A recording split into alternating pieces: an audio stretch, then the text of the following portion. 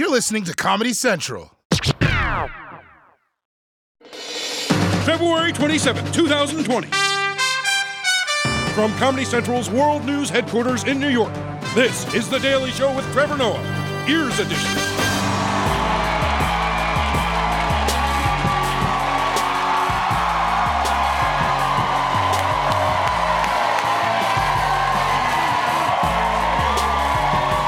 Welcome to The Daily Show, everybody. Thank you so much for tuning in. Thank you for coming out. Thank you so much. Thank you. Thank you. Take a seat. Let's do this. Let's make a show. I'm Trevor Noah. Our guest tonight is an amazing singer-songwriter here to perform music from her new album, Before Love Came to Kill Us. Jessie Reyez is joining us, everybody. Also on tonight's show, Jordan Klepper tries to get the black vote, why the coronavirus is good for Netflix, and why the bad guys don't use iPhones. So let's catch up on today's headlines. Let's kick it off with President Trump. Ever since he moved into the White House, he's been worried about two things. One, that Eric would find out where he went. And two, that a deep state inside his own government was secretly out to get him. Well, it turns out he may have been right. A doctor who once told the nation President Trump has incredible genes admits making some secret additions to Mr. Trump's diet. Ronnie Jackson served as presidential physician for 5 years until 2018. He tells the New York Times he and his staff are working on improving the president's diet. Those efforts reportedly included putting cauliflower in the president's mashed potatoes. Jackson told the Times his goal was to help Trump lose up to 15 pounds. Yep, you heard that right. The White House doctor was secretly hiding cauliflower in Trump's mashed potatoes so that he would eat healthier. And really, that's so unnecessary because Trump gets enough fiber from whenever he eats his burger without unwrapping it first. Although, if this worked for his food, maybe they could also trick Trump into being more effective as a president. Like maybe they could sneak intelligence briefings inside his porno mags. Yeah. That would be great for him. And then he'd learn something. He'd be like, wow, this lady's jugs are as big as the Russian presence inside of Syria. Hey, wait a minute. But for real, I feel bad for Trump, man. Because this is the kind of trick you use on dogs, to feed them pills. The White House doctor says he was doing this. You can't treat a grown man this way. Like, what happens if Trump gets injured? Are they going to make him wear one of those cones so he doesn't chew on it? It's undignified. I mean, sneaking cauliflower into his food is not cool. First of all, cauliflower isn't even one of the good vegetables. It's just light-skinned broccoli. Boom! Roasted, you cauliflower! All right, moving on to the world of entertainment. Yesterday, one of Hollywood's biggest directors gave up one of Hollywood's biggest secrets. There's no bad apples here. Ryan Johnson, writer and director of Knives Out, says that even though Apple allows filmmakers to use its products in their films, there's one exception. A bad guy or any antagonist cannot be seen using an Apple iPhone. Wow. I didn't know this. Only the good guys in a movie can use iPhones? I mean, now that we know it, it's going to ruin the suspense in every film. Yeah, because now mystery movies won't even need detectives. They'll just be like, okay, I'm starting a group text. Let's see who's blue, who's green. Yep. Christoph Waltz came in green again. Movie over. And you know what? Forget movies. I don't even trust those people in real life. If I get a green text bubble, best believe I'm calling the cops. I'm just calling the cops. All right, I'm moving on. We all know this week, President Donald J. Trump made his first official state visit to India. And while he was there, he said everything was great. Well, it turns out that in the streets of New Delhi, the situation was spiraling out of control. Violent clashes between Hindus and Muslims in the Indian capital of New Delhi have left at least 20 people dead and more than 150 hurt. At the center of the dispute is a controversial new law which makes it easier for non-Muslims to become citizens of India. The fighting began Monday between thousands demonstrating for and against the new law, and it coincided with President Trump's visit to India. When asked about the violence, Trump praised Modi for fighting for religious freedom. He wants people to have religious freedom, and very strongly. And he said that in India they have worked very hard to have great and open religious freedom. He said that in idiot? This is really interesting. So Trump asked Modi, what's going on with religious violence? And then Modi says, well, nothing to do with me. And what, Trump just believes him?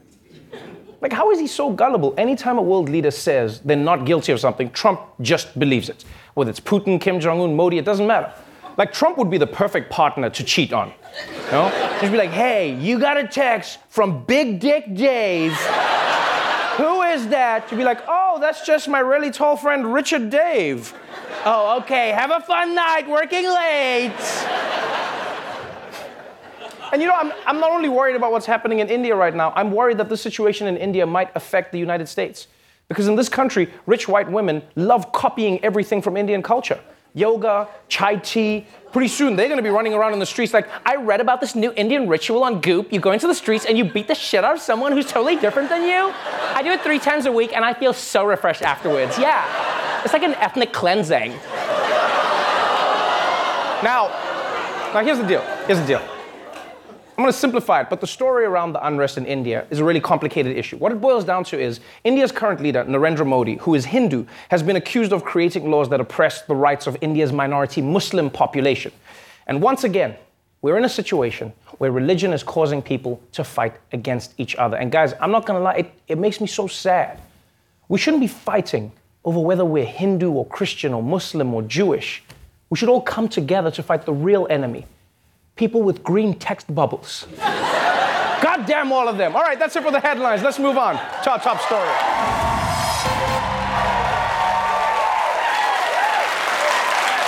Once again, the top story in the news is the coronavirus. It has become one of the worst diseases to hit the world since the Bud Light virus. I still remember my grandfather's last words. Was Now, every day, we learn more about this disease and how it's affecting the planet. So, let's check in on the latest coronavirus news in our ongoing segment. Is this how we die?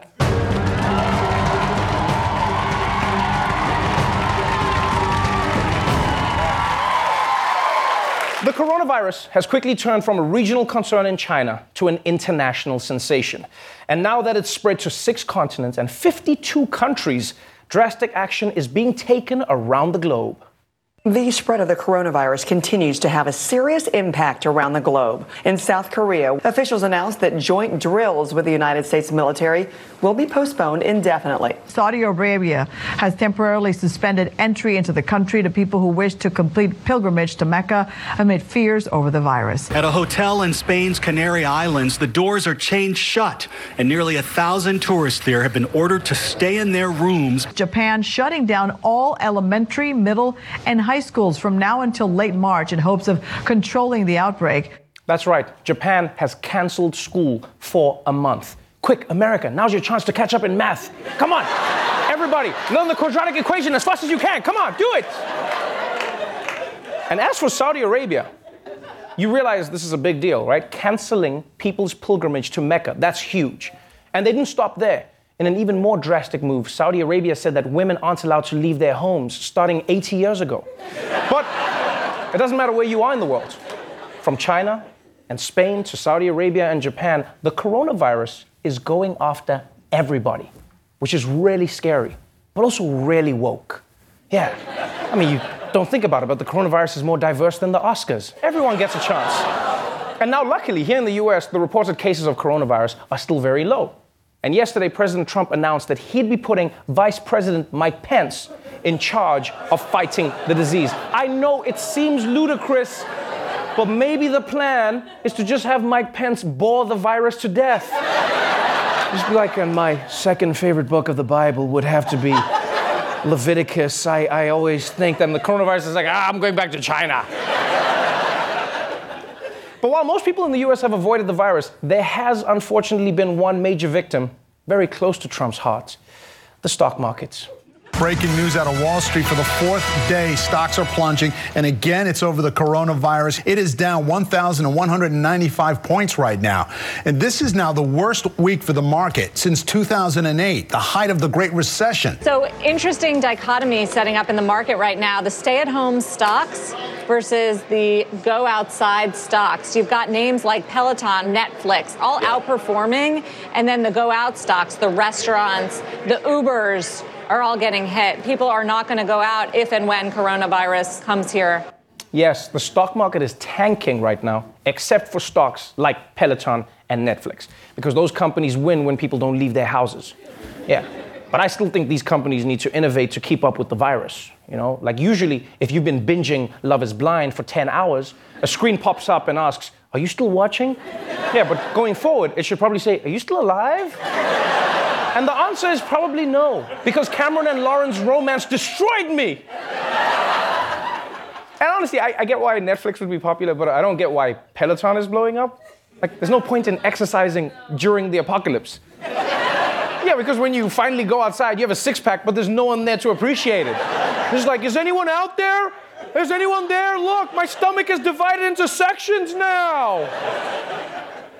So yes, Peloton, Netflix, and stay-at-home companies are #winning thanks to the coronavirus. But because many people don't want to stay at home, there's another industry that's also taking off. The coronavirus emergency, we're seeing a rush to buy those face masks. Stores and websites sold out. ABC News gaining exclusive access inside this 3M factory in South Dakota, where they're working around the clock to meet demand.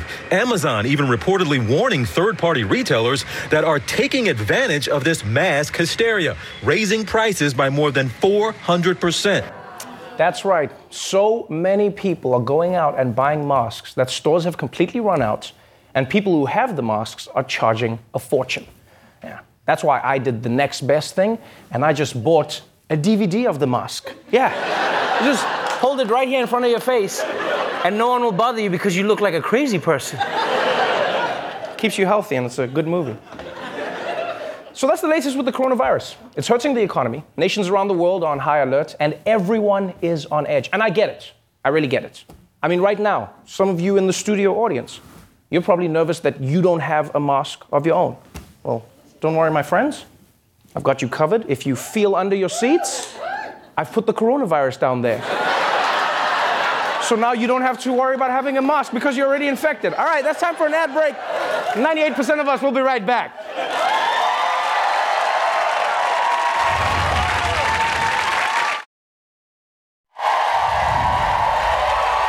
Welcome back to The Daily Show. This weekend, we'll see the Democratic primary take place in South Carolina, which means all the white candidates are going to be working really hard to appeal to black voters. But how has that outreach been going? Well, we sent our very own white person, Jordan Klepper, down to South Carolina to finger the pulse.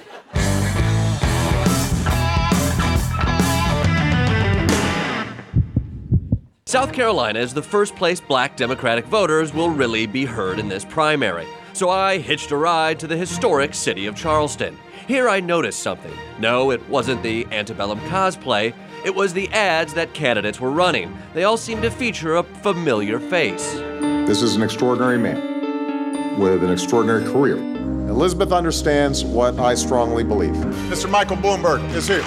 So it seems like a lot of white folks think standing next to a cool black person gives them legitimacy. But is it effective? Let's ask my good friend, Roy Wood Jr. I know why you brought me here. Because we're in your hometown, South Carolina. I'm from Alabama. We'll fact check that. So Roy and I happily went to Charleston to see if voters noticed the Democrats' brilliant strategy. Have you seen the ads? Yeah, I've seen the ads. It looks like Obama's running again. All of them have these commercials now with them and Obama saying stuff about them. It's just the candidate with like African Americans. Your stance cannot be what Obama did 8 years ago. We want someone that's going to be, I feel in that sense, authentic. Every day when you wake up, you want a candidate exactly above all things right. who cares about you. You, yes. And has like a good picture with Barack Obama. Right. But no. He think that black people like the white people that got a picture with Obama. I've never said that. African American. That's what you said. That's the term I use with African Listen, American. but you can't ride on Obama's coattail. That's not how we vote. Which candidate has the best OPV? Break that down. Obama proximity value. The closer you are to Obama, the more black people like you. That's a funny question because I personally never even considered that. Who's got the best OPV? Black people don't care about white people in ads with Obama. I don't know, because everybody running an ad with Obama in it right now. That's what I'm saying. On behalf of black people, this is what black people want to see. They want to see how close to these. What black people? I spend a lot of time around black people. You hang with me. Well, he's at a table with 3 black people right now. You got to give the brother credit. Thank you very much. But even Roy recognizes the power of proximity. This is a picture of me with Barack Obama. If you look closely, that's Obama. And that's me all the way over there. Is that technically even the same room? Yes, that's Trevor. And there's a bunch of white people, and then there's me. Are these like interns? These are Daily Show interns in between those you are and Obama. producers and writers. Those are respected people on the show. That's an intern. He worked at the Daily Show for a month max. It just looks like you was just thrown in as a prop. It does look like that. She is 100% right. You look like a prop. I'm not a prop. I'm an employee. No, I understand this is that, everybody that works well, at the I'm just saying how you look. You look like they, tokenizing you in that picture. All right, South Carolina voters are not easily duped by the slick political advertising strategy of my one black friend. But who was breaking through? I do particularly like Biden. We need health care, and Elizabeth is going to get that done. Well, for me, definitely Tom Steyer. I'm talking about equality. Wait, what'd you say his name was? Tom? What's his name? Steyer. Tom Steyer? Yeah. Tom Steyer has a message that resonates and connects with people. Do I follow my heart and vote for somebody like even Tom Steyer? I mean, Tom Steyer. Who is Tom Steyer? Tom Steyer is saying some good shit. Who the is he? I've never heard of him. I don't know. The words you're saying make no sense to me. Turns out this mythical beast spent more money on ads in South Carolina than anyone else. And Steyer's commercial doesn't even have Obama endorsing Steyer. It has Obama endorsing a woman. I heard this voice behind me. Her name is Edith Childs. Who then endorses Steyer. Trump's fired up and Trump got to go. I'm Tom Steyer, and I approve this message. To find out more about Steyer, we went to South Carolina Congressman James Clyburn, who recently endorsed the candidate with the highest OPV, Joe Biden. Well, Steyer came in. He's made it dicey. He's made it dicey. In what way? Well, he's spending millions. Money will make things dicey. He's running second or third in South Carolina now. It's what... John Steyer is running third? It's Tom. Tom Steyer. Yeah. I think it's Tom, right? Tom. So Roy and I decided it was time to go see the candidates, like Biden and Warren and... Tom Steyer? Tom. Thank you. That's his name? All right. Appreciate that. You get the check. It was inspiring to see candidates engage with the voters of South Carolina. And finally, in a little church outside of Charleston, we got to see the Tom Steyer. And while Steyer is just a blip nationally, he does have some intriguing ideas. I think I'm the only person running for president who's for reparations for slavery. And why is that true?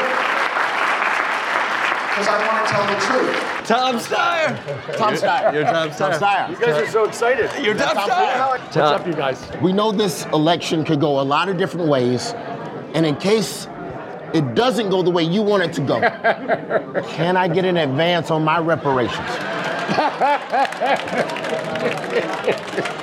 I'm not laughing. Everybody do this way. I'm for real. These Democratic candidates are fired up, ready to go. We are sure that was Tom Steyer. Wait, that wasn't Tom Steyer? I'm pretty sure, 70%. Jordan Klepper and Rowan Jr., everybody. We'll be right back.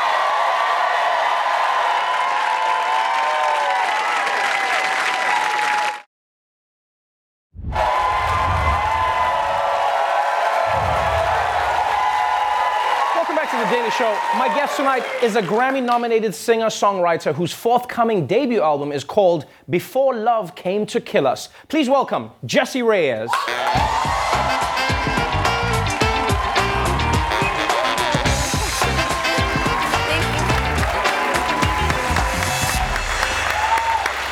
Thank you. Welcome to The Daily Show. Thank you. And congratulations on all of your success. Congratulations on being nominated for a Grammy. Congratulations on doing so well. I mean, you seem like you've just come out of nowhere, but you have been doing this for a really, really, really long time. One of my favorite introductions I've ever heard you give is you said, "Hi, I'm Jessie Reyez, and I write sad songs." Is that how you see yourself? Pretty much, yeah. I write a lot of sad songs.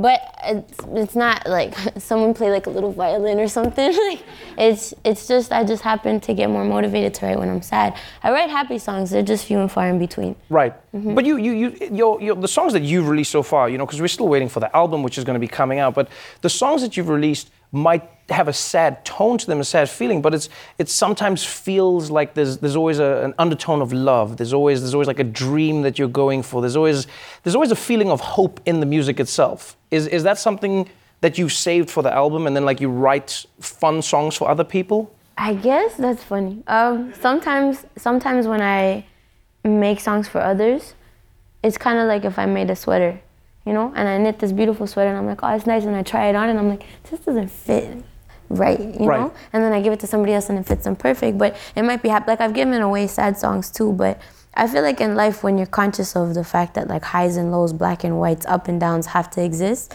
then sad songs have a little bit of love, and even love songs have a little bit of sadness, because you know that love can't last, because nobody gets out of love alive. Like, we have to, you know? I know. Oof. Wow. Wow, nobody gets out of love alive? Well, no, because what is love, the coronavirus? Wow, Jessie, you just took us on that, like, do you really believe that? Well, yeah, because think about it. Listen. If you fall in love and you're lucky and you happen to be that minority that finds the love of your life, and statistically someone's gonna cheat. We've got Instagram, we got Tinder, we got all this BS that's like catered to lying to somebody or catered to finding quick love not what you work for.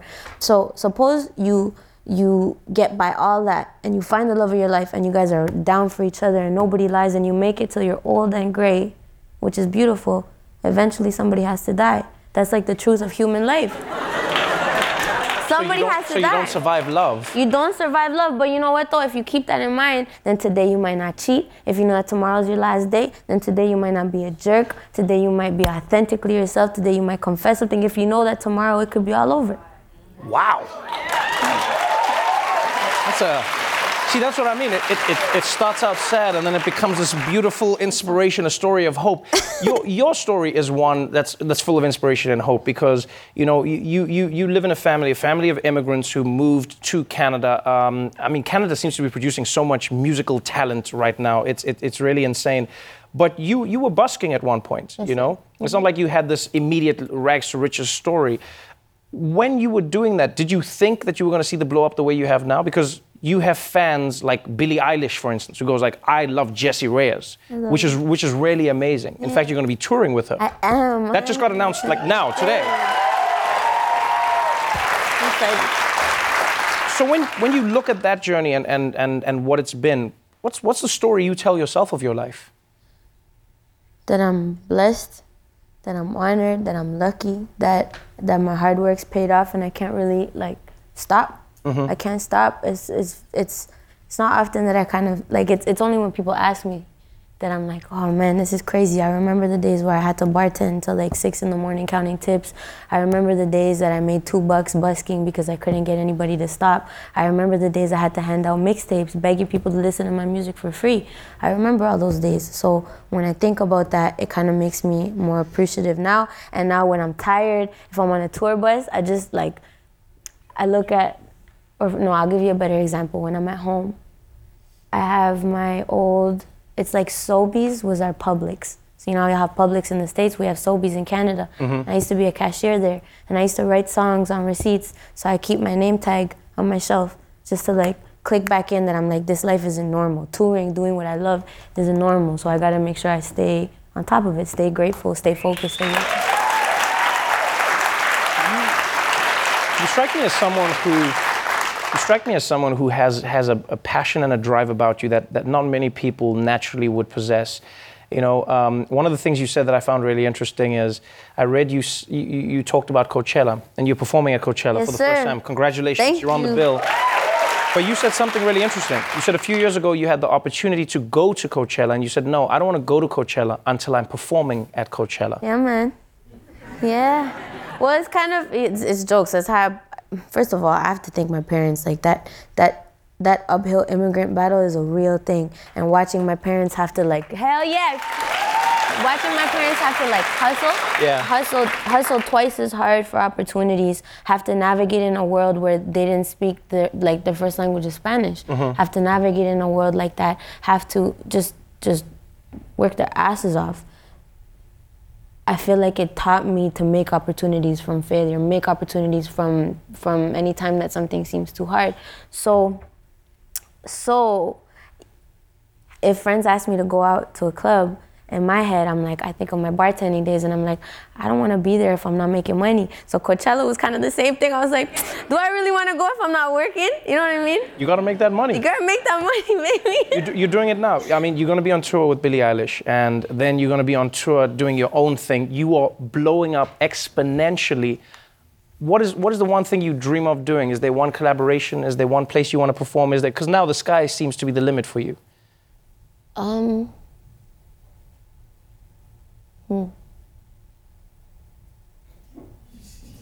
Well, because I'm such a believer in affirmations and in list of goals and making sure you have a map, because otherwise how do you know where you're going? So a map is like your list of goals. For a long time I've had on there like a farm from my dad. I've had a few accolades on my wall. My mom in Colombia used to work with kids, and my dad lost his mom very young, so I want to work with kids that don't have that I guess stable home base. So I want to start an orphanage and name it after my mom. Thank you.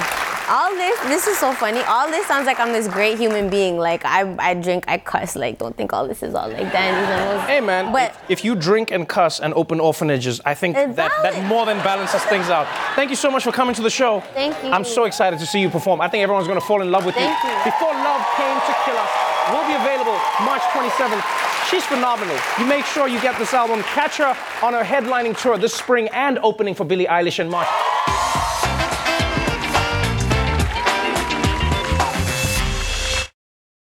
The Daily Show with Trevor Noah, Ears Edition. Watch The Daily Show weeknights at 11, 10 Central on Comedy Central and the Comedy Central app. Watch full episodes and videos at thedailyshow.com. Follow us on Facebook, Twitter, and Instagram, and subscribe to The Daily Show on YouTube for exclusive content and more. This has been a Comedy Central podcast.